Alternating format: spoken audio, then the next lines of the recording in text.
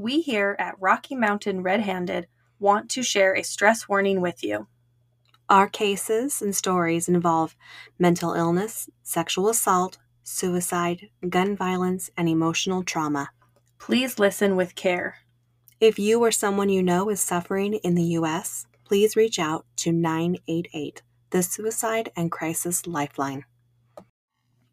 The Rocky Mountains hold many mysteries, Millions of people enjoy the natural beauty, but some come across the hidden dangers. This is Rocky Mountain Red Handed. I'm Melanie, here with my friend Becky. The stories we share are remembered by some, but forgotten by many.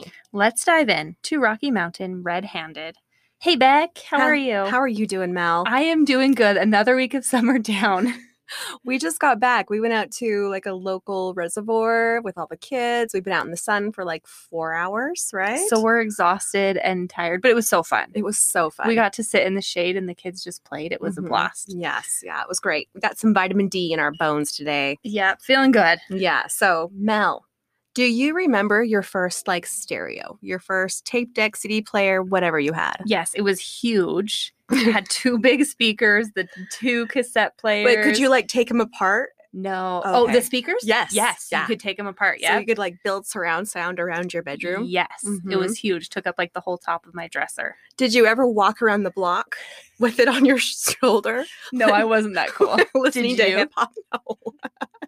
But I dreamed of it. We should do that. Just We walk should around rock the it out. neighborhood. I love it. Uh-huh. I'll tell you, I had an awesome double tape deck because back in the day we would make mixtapes and you would sit by the radio and wait for your favorite song to come on. I'm old enough to remember that. Do you remember that? Yes, Okay. I And do then that. when it came on, it was You had like to hurry. push record and play at the same time and then make sure the speakers were like side by side, like Yep. right on top of each other. I remember that. I wish I still had my mixtapes. That'd be really cool. That would be amazing. Well, our story today all started with a desire for a really nice stereo equipment. Yet it ended with murder. Yes. Prosecutor Robert Newey of Weber County, Utah, was quoted saying, quote, "When I went in to view the scene, I couldn't believe what I had seen. I couldn't believe it had happened, particularly in Ogden. It was very, very grisly. It was so needless." 40 miles north of Salt Lake City, you'll find Ogden, nestled next to the beautiful Wasatch Front Mountains. Not far from Ogden at Promontory Point, the first transcontinental railroad met in 1869. Thus, Ogden became a major junction for all the big rail lines. Mel, you remember the famous picture with the 2 trains, like nose to nose, men hanging off of it? You know, I didn't remember off the top of my head, so I did look it up. But yes, it does look familiar. Yeah, it's a very famous picture. Yeah. So if you don't know, it's like a railroad started in California and a railroad started back east, and they kind of made a game of it and raced. And the West Coast Railroad had to go over like through the Rocky Mountains, right? Well, and it's more like Tahoe, Sierra Mountains, and so they only got as far as Utah. Yeah. Like the East Coast Railroad got to go across like the Midwest easy. Yeah. So it's kind of famous. Yeah. It didn't matter where you were traveling, north, south, east, or west, chances are you passed through Ogden. The city had a motto they were proud of: you can't get anywhere without coming to Ogden. Our story takes place on Monday, April 22nd, 1974, right on the main drag of Ogden City. The street is called Washington Boulevard, and it looks like any other small city built in the 50s, 60s, 70s in the U.S. Small privately owned shops sat neatly in a row. Next to a dress shop, you may find an appliance repair shop, and next to that, you could maybe find a jeweler. There were no Walmarts back then. Yeah, my daughter was looking over the script, and she said, "Oh, like that thing you do." Do you remember that movie? Yeah. Yeah. So that's kind of picture that right now. So I love the individual shops that used to line the streets instead of like our big box stores we have now, right? Yeah. The ma and pa shops that local families owned, this is before the big box stores kind of took over. Exactly, yeah. So at 2323 Washington Boulevard in Ogden, you could visit a little store called the Hi-Fi Shop. Short for High Fidelity, the Hi-Fi Shop specialized in high-end stereo equipment. There you could look at Pioneer, Kenwood, Sherwood, and Sony equipment. Yeah, come on, Mel, let's get these 70s bands going. Jethro Tull, Supertramp, Lynyrd Skynyrd. This is 1974. This is like some really good classic rock. It was Monday evening, and the shops along Washington Boulevard were all getting ready to close at 6 p.m. The Hi-Fi shop was just the same. Yep. Stanley Walker, 20 years old, and Michelle Ansley, who was 19, were busily preparing for closing time. Sherry Michelle Ansley, but everyone called her Michelle, had just started that week at Hi-Fi Shop. She was working as a cashier and a bookkeeper. She had attended Bonneville High School and was preparing to get married in August, just 4 months away. Stanley Walker was an Ogden boy, born and raised. He had graduated from Ben Lomond High School and attended Weber State College in Ogden. He was active in his church, popular, and had a great sense of charm, and really enjoyed working at Hi-Fi Shop. He loved talking to people, yeah. It was a normal evening, a quiet weeknight. Michelle and Stan were probably looking forward to relaxing or spending time with loved ones. Until? Just before 6 p.m., two men walked into Hi-Fi with their guns drawn. If only this would have been a normal robbery. Stan and Michelle would have gladly handed over whatever they had wanted. This sounds kind of similar to the case we did with the movie shop. Yeah. She would have given anything. Exactly. But this would not be a normal robbery. Within seconds, they had taken Michelle and Stanley under their full control. Then, within just a few minutes of the beginning of this nightmare, the stakes grew even higher. A friend of Stanley's walked through the door. Courtney Naisbitt, 16, had just stopped at a downtown photo shop to pick up some pictures that he had developed. Yeah, this is before digital photography, kids.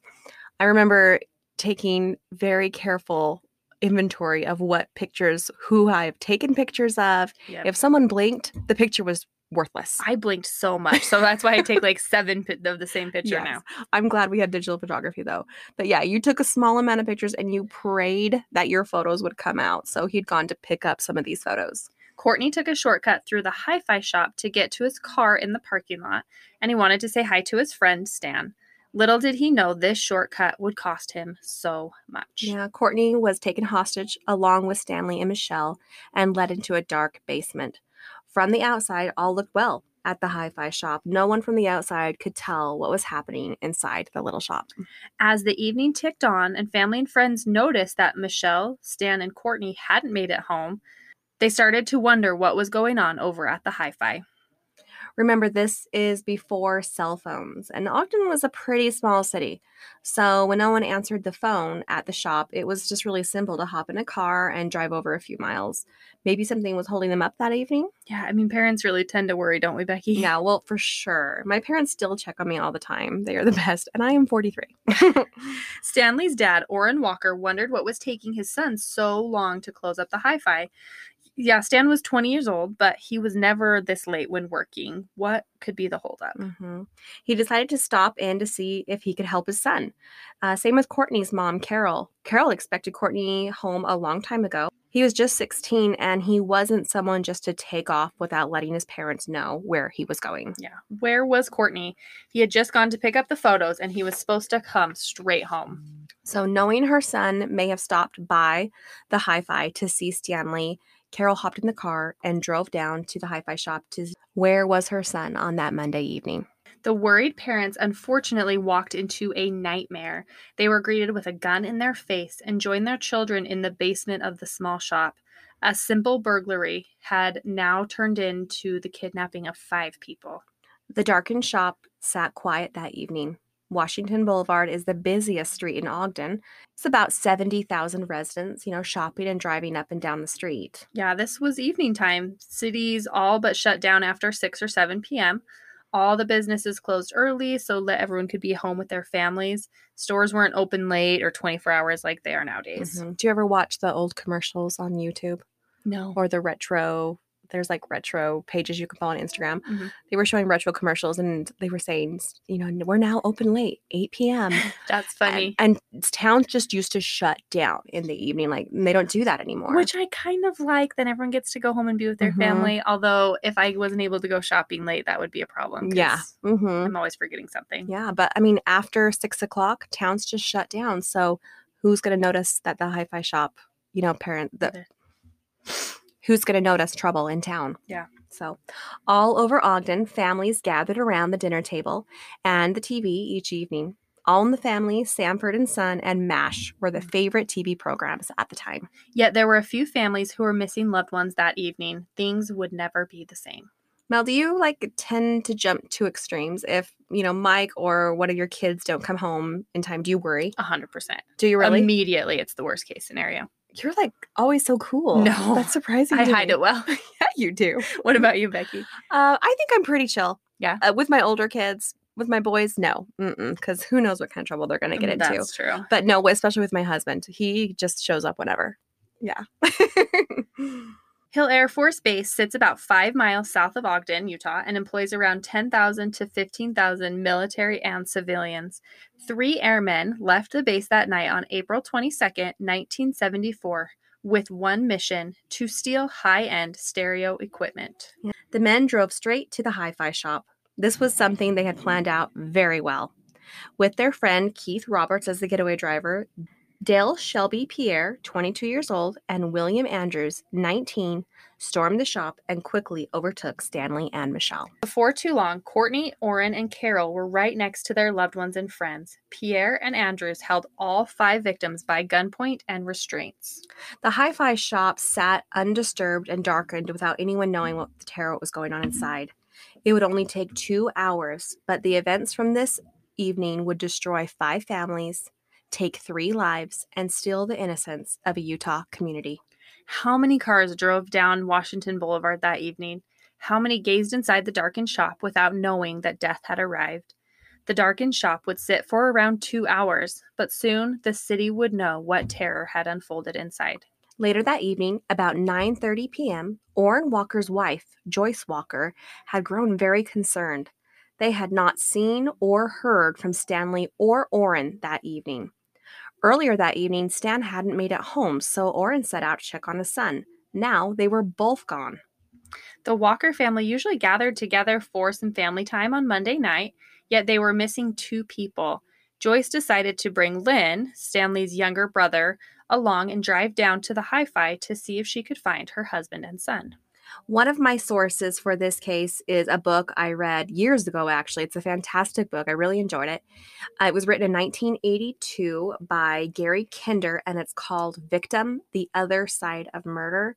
If you enjoy this episode, I highly recommend this. You get this book if you want to dig a little deeper into the case. Newsweek magazine said it's, quote, Truman Capote's In Cold Blood Turned Inside Out. The book has become part of the training program for the FBI. It's also available on Amazon. And on Audible. That's where I listened to it. So here's an excerpt from the book Victim: The Other Side of Murder. Quote, when Stan had not shown up for dinner, Mr. Walker had driven to the shop to see if he had trouble with the utility Jeep that they had just bought. Mrs. Walker began to worry when 2 hours had passed and neither had returned home. A little after 10, she and the younger boy had gone to the shop. The boy, a strapping 16-year-old, had rung the buzzer in back. When he heard his father yelling for them to call the police and an ambulance, he had reared back and kicked in the locked door. End quote. After Lynn kicked the door down, Joyce and Lynn walked down the basement stairs and stepped into a nightmare. A panicked 911 call came into Ogden City Emergency Services. The only details that the dispatchers were able to pass on to 2 uniformed officers was, quote, unknown trouble, which literally could be anything. They had no idea what they were getting into. Could be anything. It could be kids playing dice in the street, or it could be murder. Yeah. That's crazy. Ogden police officers G.H. Bocut and Kay Youngberg answered the call and drove to the hi-fi shop on Washington Boulevard. As they slowed their vehicle down just outside the shop, a panicked woman ran towards their patrol car. She screamed that people had been killed and they were laying downstairs. The panicked woman was Joyce Walker, mother to Stanley Walker and wife to Orrin Walker. Yeah, the officers entered the shop and headed straight to the basement door. They crept downstairs with their weapons drawn. Again, they had no clue what they were walking into. Was the perp still inside? Who knew? With weapons drawn, they reached the basement. Their eyes adjusted to the light and laid out in front of them.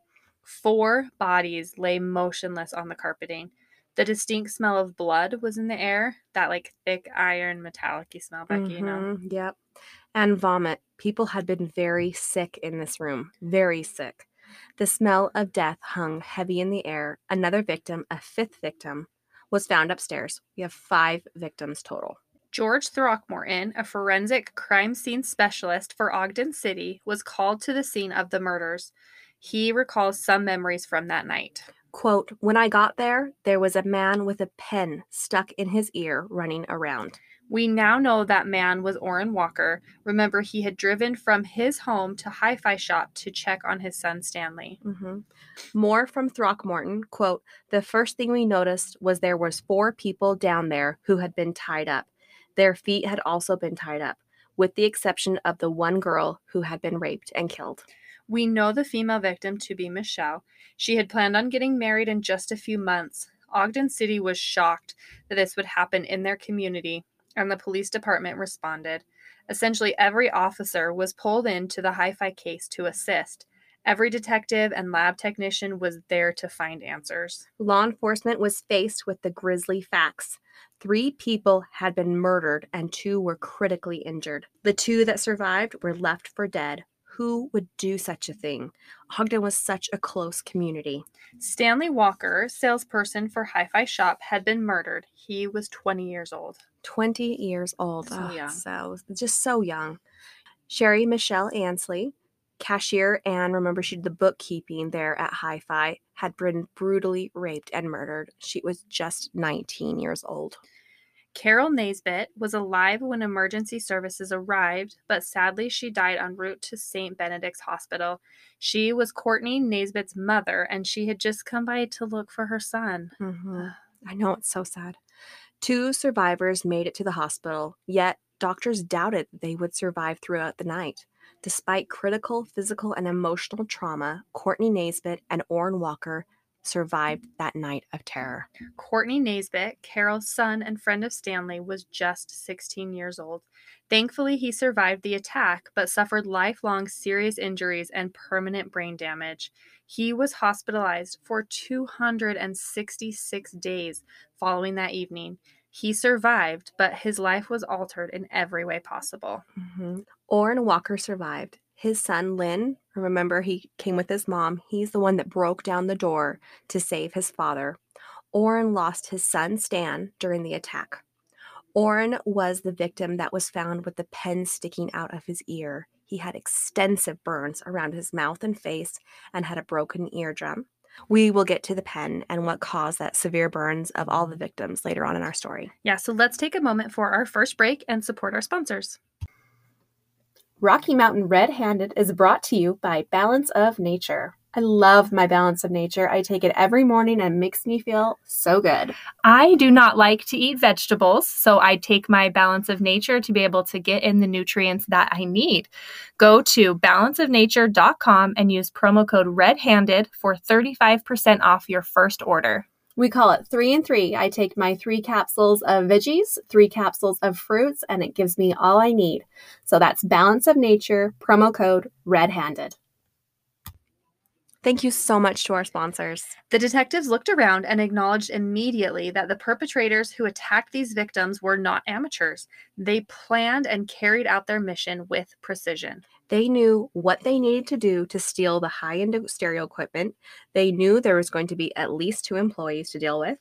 And instead of leaving them bound in the basement, they decided they needed to just end their lives, which is such a tragedy in this. Mm-hmm. But with the 2 family members looking for loved ones, instead of 2, they had killed 3 and injured 2 when their plan was complete. Yeah, they did it all for $24,000 of stereo equipment. Mm-hmm. That would be over about $147,000 today. Which is a lot. Which is more than some people kill for, but still. It's over stereo equipment. Yeah, it's just ridiculous. Tragedy.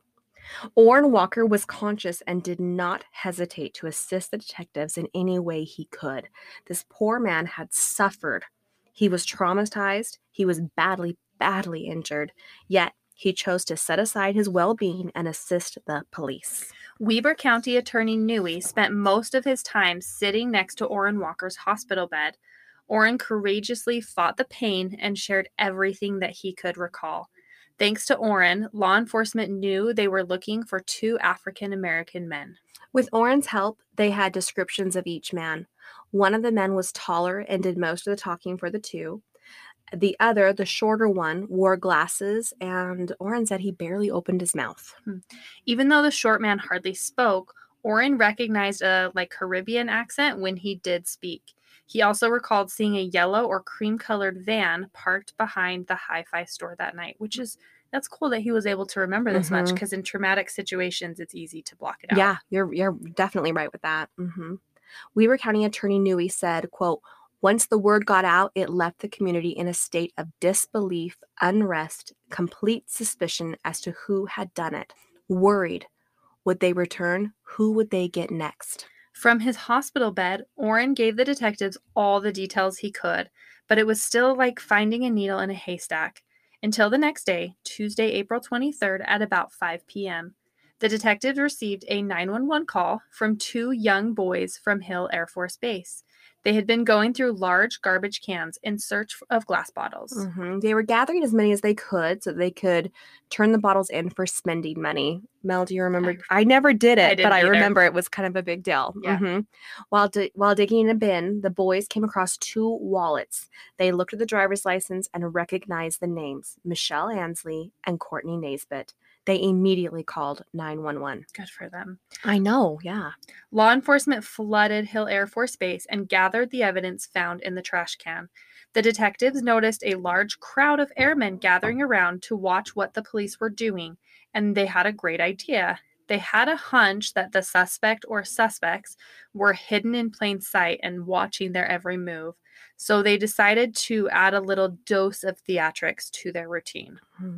They spoke loudly and dramatically to one another. They gathered all the evidence they could, like using tongs, and made like a big spectacle of their work. They looked at the faces of all the men in the crowd. Two airmen acted very differently than the rest. They were like pacing around and speaking loudly, while the rest of the crowd just, stood and silently watched the evidence retrieval.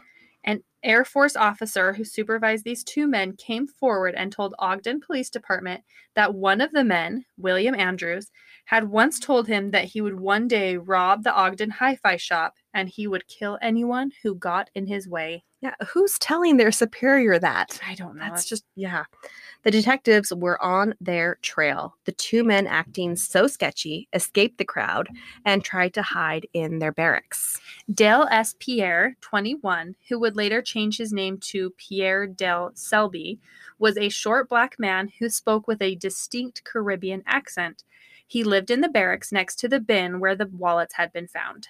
He spent much of his time with two other airmen, William Andrews, 20, and Keith Roberts, 19. They worked as helicopter mechanics there at Hill Air Force Base. Police knew they needed to speak to all three of these men. Military authorities gave Ogden Police Department permission to search the three airmen's rooms. During the search, police found some much-needed evidence. Rubber gloves and cellophane record wrappers that bore the name of the hi-fi shop were initially found in their barracks. But detectives knew that that would not be enough to arrest these men. District Attorney Newey shared with the media, quote, "As they were about to leave, one of the officers pulled up the carpeting. Right in the middle of the carpet was a contract for a storage unit dated the day before the executions. Pierre had gone down and rented a storage unit reasonably close to the hi-fi shop," end quote. After finding the contract, Detective Throckmorton went back to where another detective was questioning Selby. Selby seemed to be unraveling for sure. He was like babbling to the detective and was acting extremely anxious, fidgeting. After seeing Selby acting so agitated, the detective said, quote, "Bingo, we've got him. I showed him the lease agreement and Pierre looked at me, shut his mouth, and never spoke another word," end quote. Mel, I just got to tell you, I'm the worst liar. I would be the worst bad guy ever. I would act like this. I'm a terrible liar. I feel like people think I'm lying when I'm telling the truth, so I try to be like, no, really. I hate it. So we will never be committing any crimes, especially together. Nope, not at all. Yeah. Selby and Williams were arrested immediately, and while he was being searched, law enforcement found a ring of keys in Selby's pocket. One of the keys on the key ring looked to belong to a padlock, just like the lock you would use to secure a storage unit. The detectives headed straight over to the storage space and spoke to the owner. Selby was quickly identified as the man who had rented the unit, supposedly to store a Corvette, obviously, right? Mhm. Law enforcement unlocked the lock and entered the storage unit on Wednesday morning, April 24th. This is just 2 days after the murders. They were working quick. Mm-hmm. High-end stereo equipment was stacked high in the storage space. Speakers, amplifiers, tape, and 8-track decks and phonographs. Mm-hmm. I know the word. Speakers, amplifiers, tape, and 8-track decks and phonographs, all of which had fingerprints from Pierre and Andrews. Along with the equipment, there were personal items belonging to Brent Richardson, who was the owner of the hi-fi shop. Yeah, the police had also found a bottle of liquid drain cleaner, more than half empty. This household cleaner would become an important part of the state's case. An additional witness came forward with a lead that placed a second van, a blue van, outside of the hi-fi shop that dreadful evening. Andrews just so happened to own a blue van, of course. Of course he did. Mm-hmm. Police obtained the needed warrant and confiscated the vehicle. Drano was found spilled all over the floor mats in the vehicle. With Selby and Williams arrested and sitting in jail, the detectives continued to dig. They knew there were more involved. Police believe up to 6 people could be involved with the murder. Detective White stated, "I was interviewing people for 2 or 3 weeks after they were arrested. It was 2 or 3 weeks later I arrested Keith Leon Roberts, who was a third participant in the robbery. I was interviewing people around the crime scene area that identified him as the front door guard." During the next few months and years, Orrin was able to recall much of what they had experienced that evening in the basement of the hi-fi shop. Due to severe brain damage, Courtney, again, who was just 16 years old, Mel, Courtney could not recall anything from the day of the attack. Victim, The Other Side of Murder by Gary Kinder, the book that we mentioned earlier. It's written so powerfully that we want to share another excerpt for you. Mr. Kinder worked closely with the survivors and has been able to capture the physical and emotional trauma our victims experience today. So thank you again, Mr. Kinder. And this is from Victim, The Other Side of Murder. The back door of the hi-fi shop burst back on its hinges. Carol Naisbitt gazed down the stairs directly into the barrel of the taller man's revolver. "What are you doing here, man?" "I'm checking on my son," she snapped. "What is going on here?" When Courtney heard his mother's voice at the top of the stairs, he said to himself, "Damn it." But he was still tied and helpless, facing the wall, afraid to speak out. He said nothing as his mother stood on the landing above. Then the short man sprinted up the stairs, squeezed in beside her, and waved her down into the basement. When they reached the bottom, he ran up the stairs again, pressed the door shut, and with a sharp click threw the bolt. The light was now dim. Only the workshop bulb cast a faint glow through the crack left by the sliding panel. The short man tiptoed quickly down the stairs. He grabbed Carol by the arm, pulled her into the corner next to Courtney, and pressed down firmly on her shoulders. She bent awkwardly on her hands and knees and finally lay flat on the floor. A few inches from her face was the back of Courtney's head. Neither Courtney nor his mother spoke. As Courtney faced the wall, the man knelt over Carol and tied her hands and feet. The basement was silent, except for the short man's light footsteps as he walked over to the stool and picked up the green cup with the blue liquid. The man walked back across the room, the cup in his hand. He knelt next to Carol, propped her into a sitting position, and put the rim of the cup to her lips. "We're going to have a little cocktail party," he said. "I don't drink," said Carol. "You will drink this," said the man. He seized the back of her head. The cup pressed against her teeth. "It's vodka and some kind of German drug," said the taller man. "It'll just put you to sleep." Courtney heard his mother swallow the liquid in a large gulp.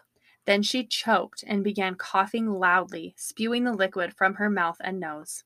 The man lowered her to the carpet again, where she lay, still heavy and spitting. "What is this?" she asked. The man lowered her to the carpet again, where she lay, still heaving and spitting. He strutted to the other side of the room, held out the cup, and the taller man filled it again from the bottle in the brown bag. Courtney heard the man coming towards him. The man stepped over Carol. Courtney was twisted onto his back, then lifted by his neck into a sitting position. The edge of the cup was at his lips. The man's hand gripped the base of his neck. The fumes rising from the cup stung his nostrils as the cups tilted upward. The vicious liquid flowed across his lips, and suddenly they felt scalded. Then Courtney opened his mouth and the liquid poured in until it overflowed onto his chin. His throat flexed, and with a jerk of his head, he swallowed. The liquid scorched his throat and oozed into his chest. He gagged, coughed violently, and vomited as the man lowered him onto the carpet. His mouth and esophagus were inflamed, and the burning was beginning to drip into his stomach. He lay on his side again, sweat beaded across his forehead. His stomach and chest rolled in convulsions. Behind him, his mother was moaning softly and spitting. He coughed. His throat puffed out and his lower lip sucked in as he gagged, then vomited more. Light tears wet the rims of his eyes. In his mouth and across his lips, sores were beginning to form. Some of the liquid still stuck in droplets in his chin and his cheeks, burning his skin. Across the room, he heard the liquid gurgle from the bottle as the cup was filled again. Light footsteps trekked behind him. The man grunted with the effort of propping up Stan. Stan swallowed from the cup, then coughed explosively and began spitting. The man tiptoed back for more of the liquid and returned to Michelle. She swallowed too, but her coughing and spitting were not as loud as the others. The fifth cupful went to Mr. Walker. The man hoisted him up and poured the fluid into his mouth. Acrid fumes knifed up his nose, and the lining of his mouth felt singed. He pretended to swallow. When the man lowered him into the shadow, he parted his lips and let the caustic leak out over his shoulder and onto the carpet. Then he coughed and spit as he had heard the others do. Mr. Walker had worked on electronic projects with Stan and had some knowledge of chemicals, especially those strong enough to etch metal. From the biting fumes and the sizzling in his mouth, he guessed that the liquid dripping onto his shoulder was hydrochloric acid. When the short man had lowered Mr. Walker to the floor, he filled the cup for the 6th time and returned to Stan, making him drink again from the cup.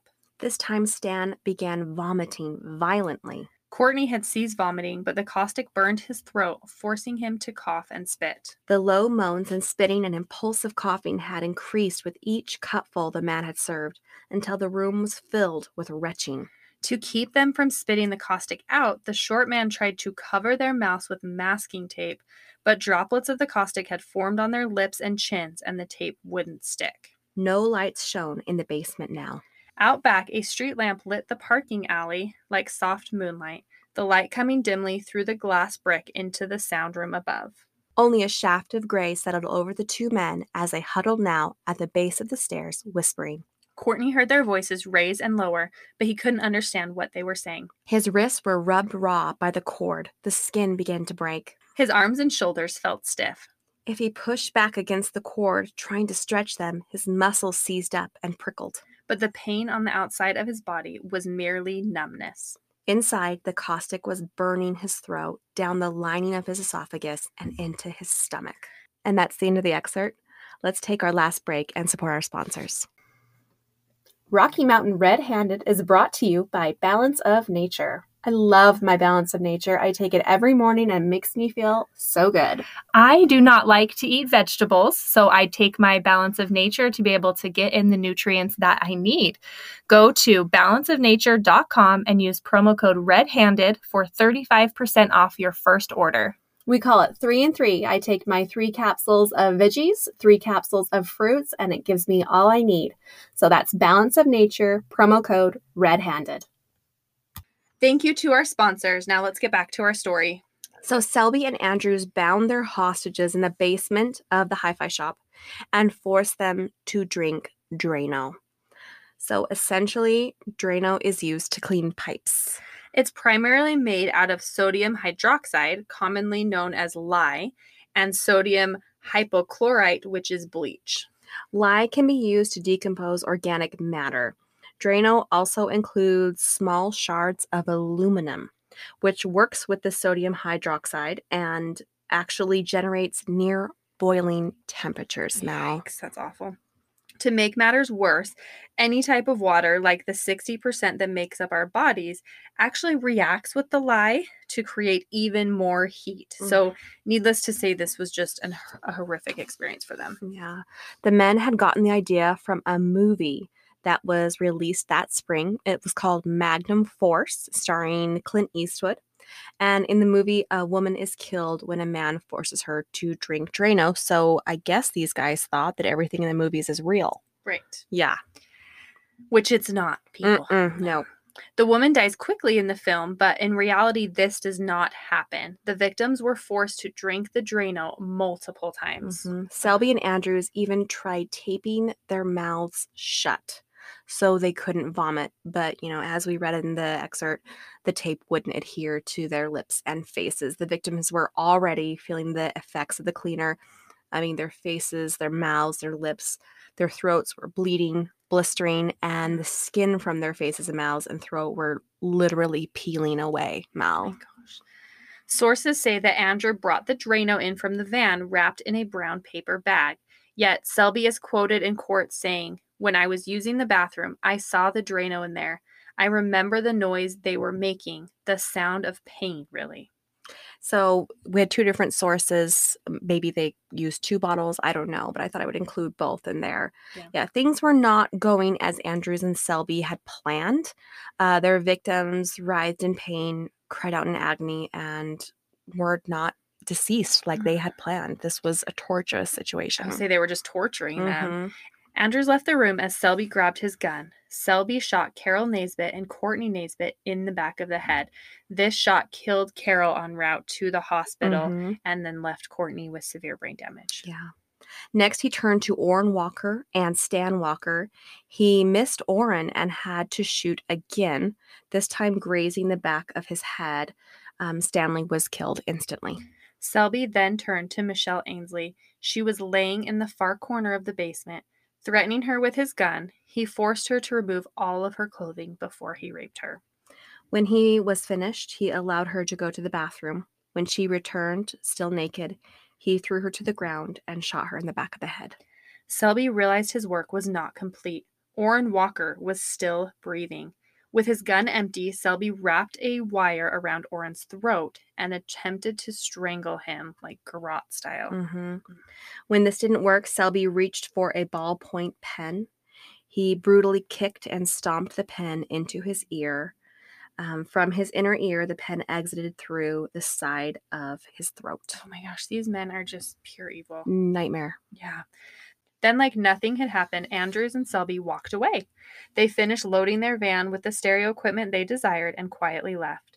They left their victims dead or dying, and they did it all for stereo equipment. It's monstrous. Michelle Ainsley and Stanley Walker were dead right away. Carol Naisbitt would die en route to the hospital. Courtney Naisbitt and Orrin Walker were left for dead, but were seriously injured. The next thing Orrin remembers hearing is the sound of voices, familiar voices, voices that must have brought love and comfort to him in such a dark moment. Yeah, these were the voices of his wife, Joyce, and his son, Lynn. He did all he could to cry out to his family. His throat was burned, scalded really, and bleeding. Lynn broke down the basement door and help arrived. Dale Selby Pierre, later changed to Pierre Dale Selby. William Andrews and Keith Roberts were tried together for first-degree murder and robbery. The Deseret News reported on August 28, 1987, quote, "Because of emotion and tension surrounding the case, it had been moved to Farmington from Ogden in a change of venue, still within the same judicial court. Ogden Judge John F. Walquist heard the case." Farmington is just about 20 miles away. The jury consisted of 11 men and 1 woman. Courtney was unable to testify due to his injuries and amnesia, and he did not attend the trial, but his father, Dr. Byram Naisbitt, testified. Orrin Walker was able to provide a powerful testimony that served as the keystone of the state's case. Roberts, the so-called driver, was convicted of robbery. He was paroled back in 1987. Has that changed in how we do court cases? Because I feel like now if you're involved at all and somebody dies, you get tried with murder as well. It sounds like he wasn't charged with that. Yeah. Originally, he was charged with first-degree murder. He must have pled down, I assume. I didn't see anything about that, but that's a good question. Selby and Andrews were found guilty on both counts and sentenced to death. Media coverage reported that both men sat silently while the verdicts were read. Yet, as Andrews left the courtroom, surrounded by guards, Andrews craned his neck and found Orrin Walker in the courtroom. He stared at the man he tried to kill for a moment and clenched his fists. Before Selby's execution, Orrin Walker was able to testify before the Utah Board of Pardons. Orrin stated that Selby, quote, seemed to be enjoying what he was doing, quote. In all, Selby attempted to end Orrin's life 5 times that night at the hi-fi shop. Wow. On August 28, 1987, Selby died by lethal injection, which was the first in Utah. Before Selby's execution, a firing squad was used for capital punishment. The executive director of the Department of Corrections, Gary DeLund, gave the order to execute. DeLund stated, quote, it was a remarkably different from the way his victims died. This execution was very calm, very peaceful. It, meaning the lethal injection, is probably the most humanitarian way to end a life. Which he ended lives in the most unhumane way. Yeah, just horrific. Amnesty International held a candlelight vigil that night just outside the prison gates. Michael Spurgeon, state coordinator, said Amnesty International opposes the death penalty because it does not deter violent crime and is biased by race and economics class. After Selby died, Andrews had the opportunity to appeal one last time. He didn't believe he should be put to death because he did not pull the trigger that killed the victims. He believed he was a victim of error and youth. Now, if you remember, Andrews was the one that administered the Drano, which he thought was going to kill them. Selby's the one that shot. In fact, I don't think, Andrews wasn't even in the room when the victims were shot and killed. But he gave them the Drano thinking that would kill them. And then I think it was just more horrific. Ugh, yeah. Mm-hmm. In a 1992 interview, Andrews stated, quote, I am very ashamed with my participation in the crime. I feel a lot of remorse for the victims and family members of the victims. The appeal was unsuccessful, and after 18 years of appeals, Andrews died by lethal injection on July 30th, 1992. The two survivors have both passed on. Orrin Walker Jr. died February 13th, 2000, and Courtney Naisbitt died June 4th, 2002, due to complications from his injuries he sustained at Hi-Fi Shop.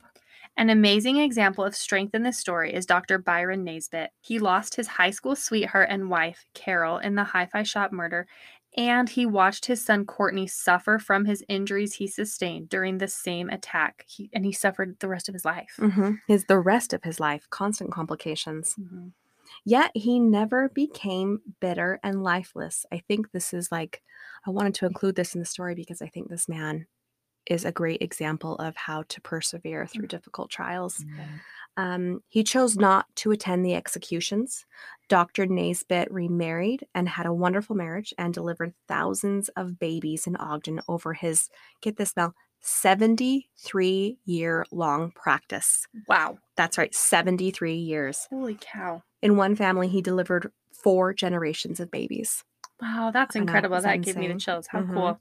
He was active in his church and served in many different callings. He was a member of the Ogden Rotary Club, traveled throughout the world, including Russia, China, all over Europe and South America, and he also found time to play the clarinet in a Dixieland band. So cute. In a 2012 interview, the ABC channel in Salt Lake City, he said, quote, my life is going to go on. Hey, nobody's going to change that but me. Nobody. Yeah. He did not allow the tragedy of Hi-Fi Shop murders to define his life. I believe his first wife, Susan, would have been very proud of him. I think so as well. This is a case I had literally known my entire life. I actually remember watching the live broadcast of the candlelight vigil outside the prison in 1992. Can you believe that? I watched the news a lot with my dad. I remember asking him why the people were standing outside the prison with candles. I mean, this is going to be a heated question, Becky, but what do you think about capital punishment? I don't believe in capital punishment. If I could have it banned across the United States, I would. I don't see the reason that we need to take any more lives. Yeah. How about you, Mel? This is where I can see both sides of the argument. I can see both sides for sure. Mm-hmm. I don't think I have a super strong opinion. I can kind of see both sides, and I haven't been strongly persuaded either way. Mm-hmm. Yeah. I don't know. So what do you think about Andrew's sentence? He didn't actually kill them. Andrews forced the Drano while Selby actually pulled the trigger. Andrews wasn't even in the room when Shelby shot our victim. So what do you think about his sentence? I think we talked about it a little bit, and I think it was a fair sentence. He thought the Drano was going to kill, and he tortured them. Mm-hmm. Yeah. I think he should have been charged as he was. I agree that with especially those two, it's guilty by association. I also think that Williams, who just stood guard, should have been charged for the same thing as well. He went in knowing what the situation was, I think, Mm-hmm. and I think he should have been charged with murder as well. I don't know all the legalities of what he pled, so maybe there was reasons, but yeah, it would be interesting to see how much the driver knew. Yeah. I guess we kind of know that they did go in the intention of, hey, if we have to take some people out, we will. Totally. But did he know that the Drano was going to be a part? Did he know? You know what I mean? Yeah, I think he should have gotten life in prison. Maybe not death, but I think life in prison. Yeah, it's a very complex case, that's for sure. Yeah. So as always, our prayers go out to the families of the victims and the entire community in Ogden. This terrible crime happened quite a long time ago, but I'm sure it still affects that community. Yeah, I'm sure that it does. Good job to the Ogden Police Department. They really solved this incredibly quickly, and they were really thorough in their investigation. It was incredibly quick. To see that. Yeah, they really did a great job. Good job, Ogden. So, Mel, now it's time for our Rocky Mountain redemption. Yes, we deserve a good story today. So let's hear a good story about Utah. Yes. So Tony Caputo's Deli in downtown Salt Lake City has a group of retired people who meet every day and drink a cup of coffee, chat, give advice, and they say they solve the world's problems. I don't know if I should say this here. Yeah. But my sister-in-law's grandma, when she would travel anywhere, she would avoid Utah because she thought that we didn't serve coffee in Utah. So she would drive like around the state. Are you kidding me? Because she was like, Utah doesn't serve coffee. So I'm not going there. So for our listeners that don't know, I think we should definitely leave this in. For our listeners that don't know, a lot of people who are members of the Church of Jesus Christ of Latter-day Saints do not drink coffee. But I promise if you come through our state, you can find coffee wherever you would like. So yeah, so don't worry. You don't need to drive around Utah. Yes. You can get a cup of coffee. There are plenty of Starbucks and lots of other coffee shops. Mm-hmm. Okay, sorry. So back to this story. That's what I want to do when I'm old. Just sit around and work on solving the world's problems. Let's solve the world problems together. So let's do it. I think that's a fantastic idea. Instead of coffee, though, let's eat tacos. Oh, love tacos. We are really good at that together. We love tacos. In fact, I was thinking today that we ate tacos yesterday for lunch, and we had tacos today. Did you have a taco? I did not have a taco today. What did you have? I didn't get anything from Cafe Rio. You didn't? No, I just got something for my kids. I ended up getting just pinto beans, and it was really good. Oh, that is good. Yeah. So these retirees... I'm so sorry, listeners. I think you should just leave it on. Yeah.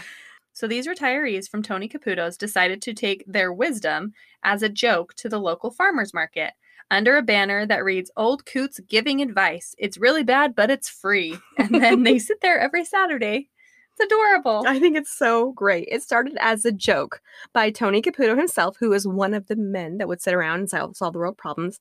So yeah, it became one of the most popular booths at the Salt Lake Farmers Market. I don't know if you've been to the Salt Lake Farmers Market. I have not. It's big. Really? It's a great farmers market. That's yeah. fun. So each Saturday, a line forms for their advice, good or bad. The community loves to hear what these old coots think, which I'm going to say they call themselves coots. So I'm not being derogatory. Yeah. Mm-hmm. One man came and asked for advice on his landscaping. He said, "These patches keep showing up in my lawn." The coots' advice: get a new house. Just move. Just move. Your grass is awful. Move. One woman asked, "What's the secret to happiness?" The advice she received: put all your money in Bitcoin. I mean, if you'd gotten that advice at the beginning of Bitcoin. You know what? At the right timing, that could be great advice. Yeah. Mm-hmm. A new mom asked the coots how she can raise her child without messing the kid up. The answer: You're going to mess them up a little bit, but that's how they grow. Which is really wise. I agree with that advice. Very wise, yeah. So it all started as a joke, but the Coots loved talking to their community, especially the younger people. These retirees are bringing smiles, laughs, and we'll say iffy advice to their entire community. Some of it's good, some of it's a little questionable. And the community loves it. I love it too. I love it. And Tony Caputo's, I have not been there myself, but I heard it's an amazing deli. I've heard of it. So check him out if you're ever in Salt Lake. Tony Caputo's. And that's your Rocky Mountain redemption. Yeah, don't forget to reach out to us if you don't already have your Rocky Mountain Red-Handed sticker.